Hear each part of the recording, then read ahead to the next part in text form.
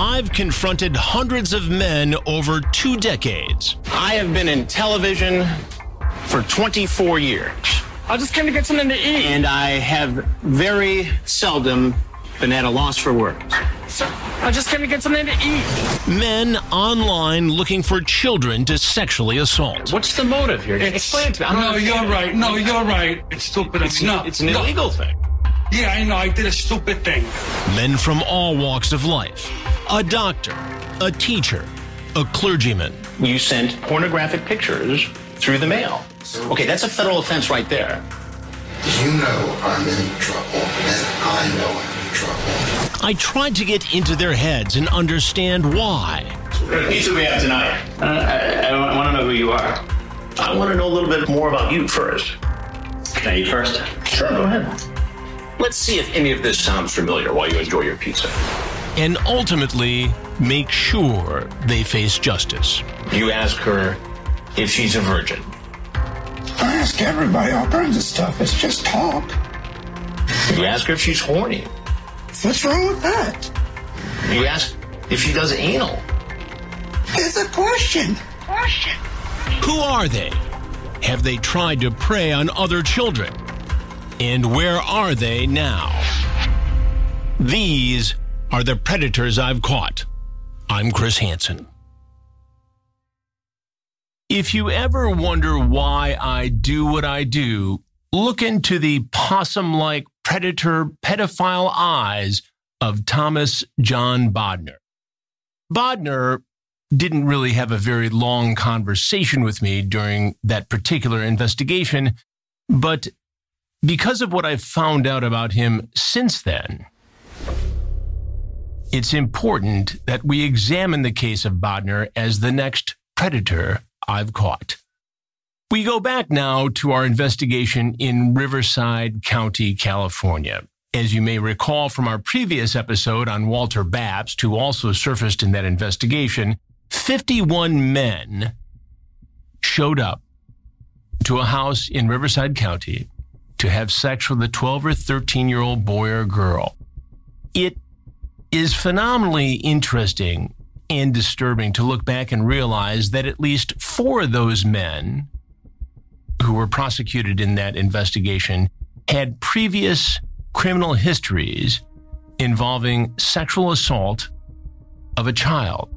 And while the thought of a teacher like Walter Babst doing something like this was a shock, some of the men were registered sex offenders. One of them called himself Pavlov 1234 online. He'll be the topic of a future investigation, but today it is Casper N909, the screen name of Thomas Bodner.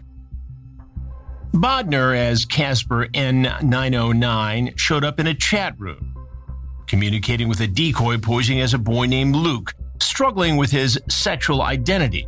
He flattered the boy. Cute guys like you are supposed to be loved and cuddled and talked to and stuff. Luke said he liked to wear his sister's clothes and got this response. Oh well, one day I'll take you shopping. We'll buy the stuff. And you will come over here and dress up. And then we can make love while you are dressed like, well, that way, okay? And then late one night in January 2006, at our home in Riverside County, California, where we had set up for another predator investigation, Casper in 909 poked his nose through our patio door and asked, "Where are you?" And then as soon as he saw me, How you doing?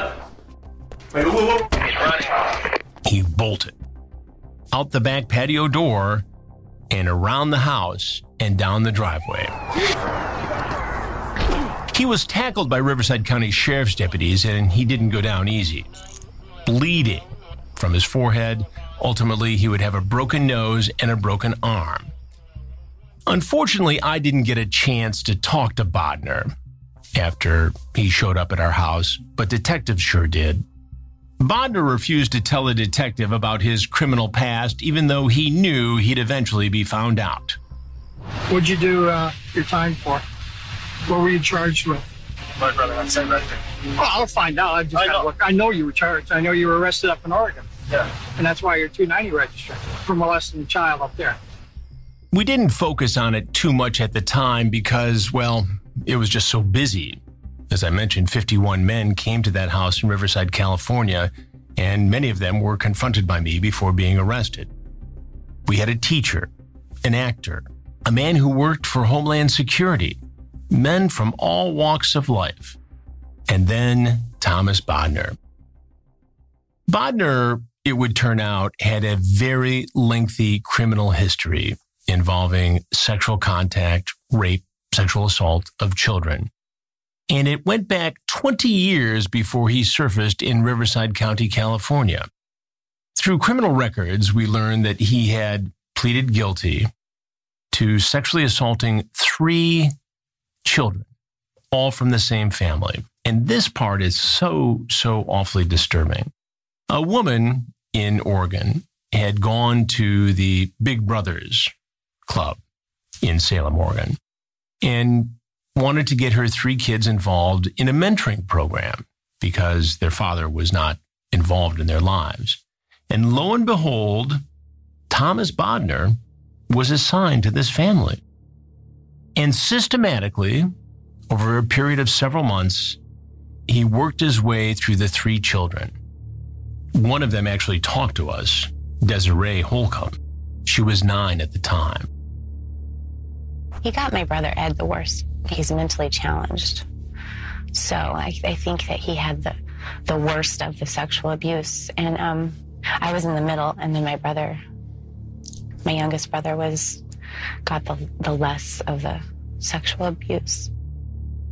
It was a devastation to all of us. We still suffer from what he's did to us. You ask yourself, how can this happen? How many more innocent children? I mean, they're losing their innocence because of him. Bodner started chatting with a decoy who went by the name Luke on Christmas Day, 2005, and the chats continued.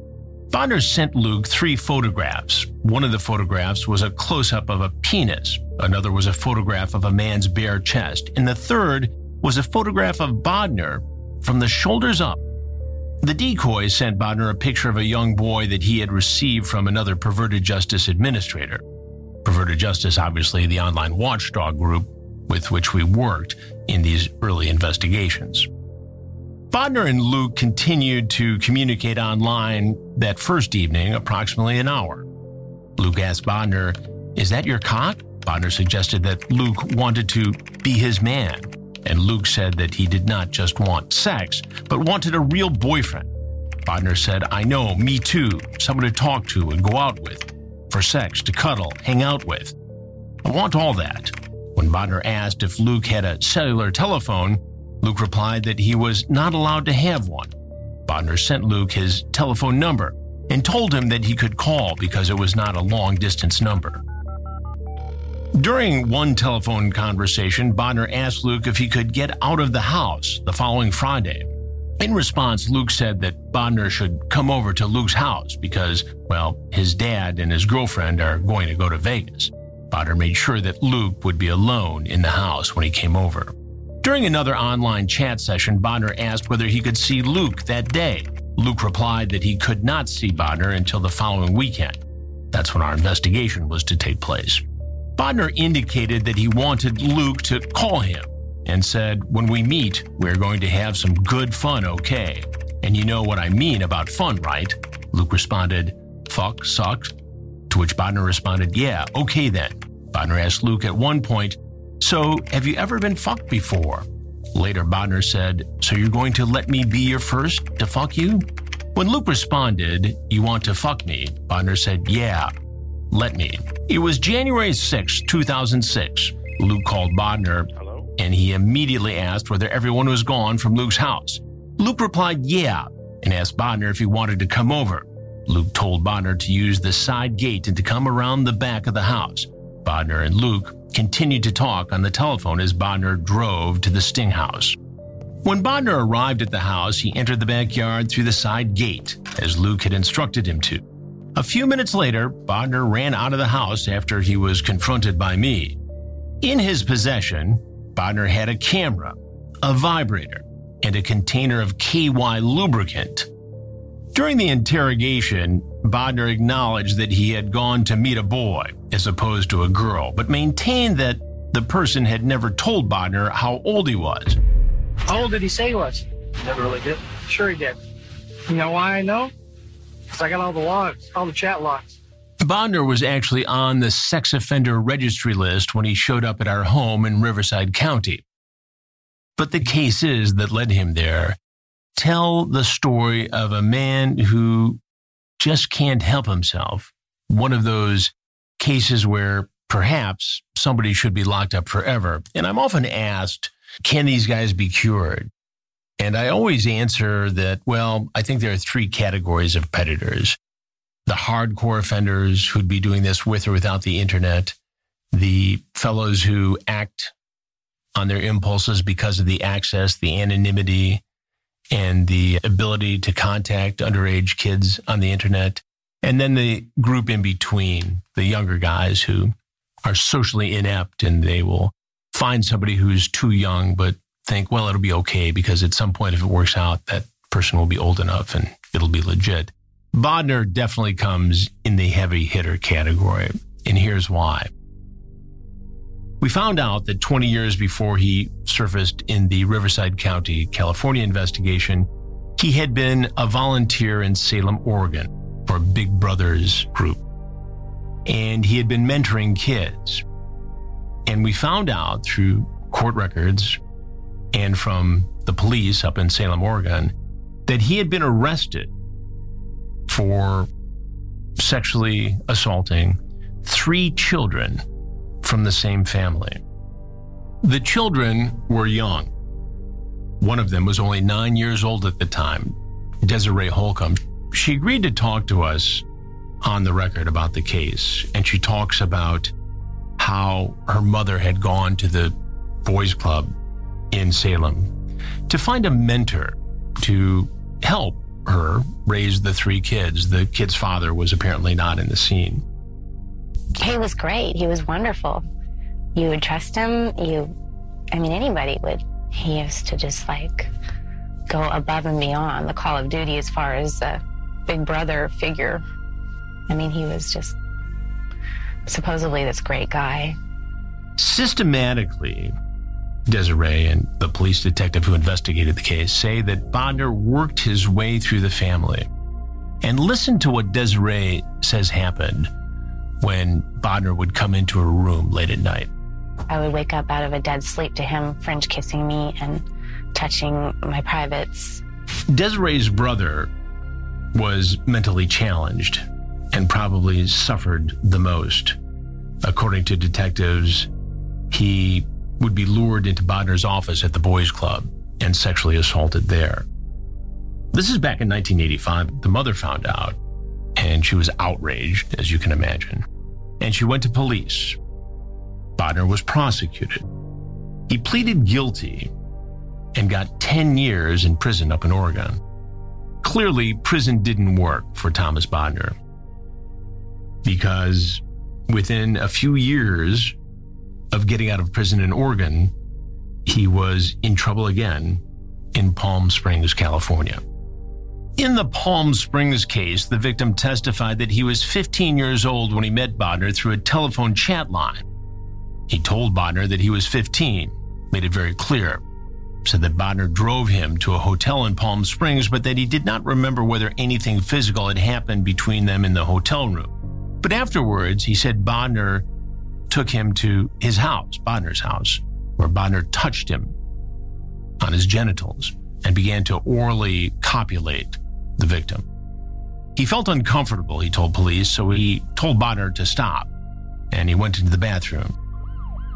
Police were called, and they arrived at the house and arrested Bodner. Again, Bodner pleaded guilty, this time to lewd and lascivious behavior with a minor. He went back to prison. Strike 2.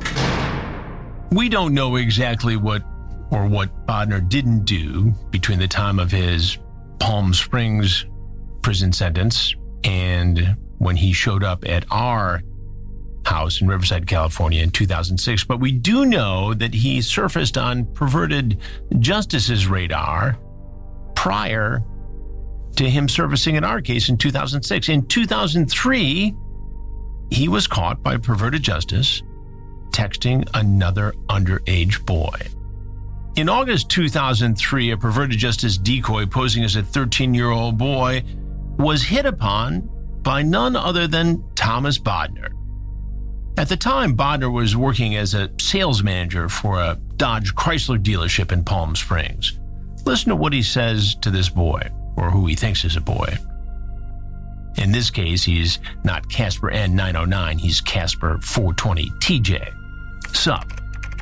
Raven boy, that's the decoy, says, bored, you? Same, so where you live? Says St. Louis. Palm Springs, California, says Bodner. Do you have pics to trade? Do you like older guys?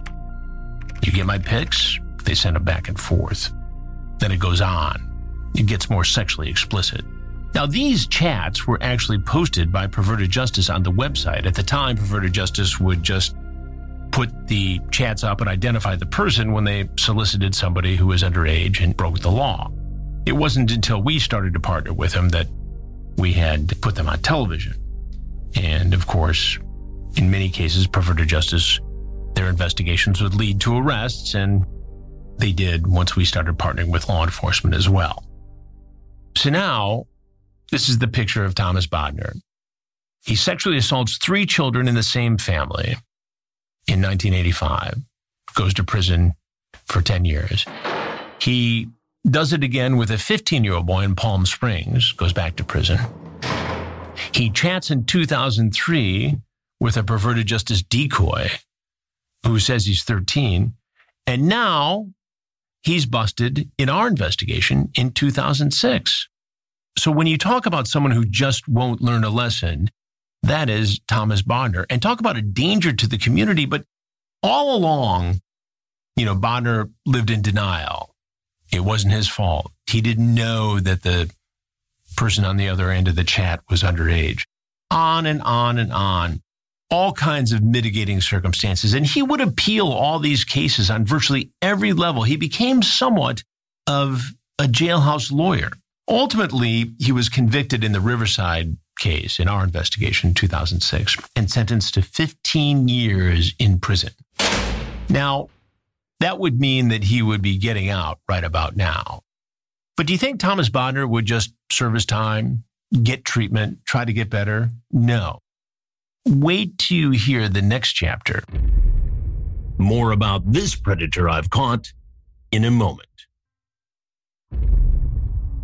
While he was serving his time in the Riverside County conviction, Thomas Bodner actually took Riverside County to court, claiming in a lawsuit that he had spent 3 years locked in the county jail there, in a cell with gurgling toilet water that splashed coin-sized bits of sewage on the cell floor. This is according to the account in the Desert Sun, a newspaper in Palm Springs, where he was arrested in the earlier case. The jail conditions, Bodner argued, amounted to cruel and unusual punishment, a violation of his constitutional rights. Here's a guy who's been convicted of or pleaded guilty to trying to molest at least 5 kids. And now he's got the gall to take the county to court because the toilet's not working in his jail cell? As ridiculously litigious as it sounds, drew close to trial, the county actually caved in, and Bodner was paid $25,000 in a settlement. That was around 2014. So you might think it's an anomaly, that the case is over, fine, through a goofy quirk in the law and the court system. Bodner got $25,000 and put it in his prison account or whatever he did with it.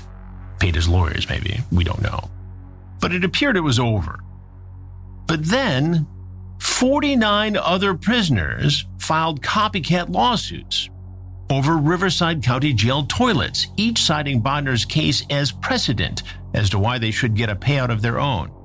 Every suit makes the same claim. The Riverside and Murrieta jails, which is essentially that if an inmate flushes the toilet in one of the cells, the toilets in the neighboring cells will splatter or overflow, spilling spillage into the floor. The county argued that Bodner was secretly responsible for all the lawsuits, in essence, ghostwriting the suits on behalf of the other inmates, then taking a cut of any settlements that would occur. We don't know exactly how much Bodner made from this, but it wasn't his last tangle with the legal system. He continued to appeal both his sentence, the probation after his sentence, and it led him to where he is today. Bodner should have been getting out of prison right about now from his sentence he served for the Riverside sting. But as much as it would seem that Bodner got away with not being properly punished for so many years and allowed to reoffend and re-victimize, it appears now the California justice system has caught up to Thomas Bodner, and it doesn't look like he's going anywhere anytime soon. Bodner has been molesting children, sexually assaulting them, or in prison since he was 22 years old, maybe even earlier. Now he's 58, still fighting to get out of prison. He did get out of prison, but he's not free. As Bodner was coming to the end of his prison sentence, he was referred by the Secretary of the Department of Corrections and Rehabilitation to Board of Prison terms to be screened based on whether he had committed a sexually violent predatory offense. Now, to you and me, that seems pretty obvious, but there is a procedure in California.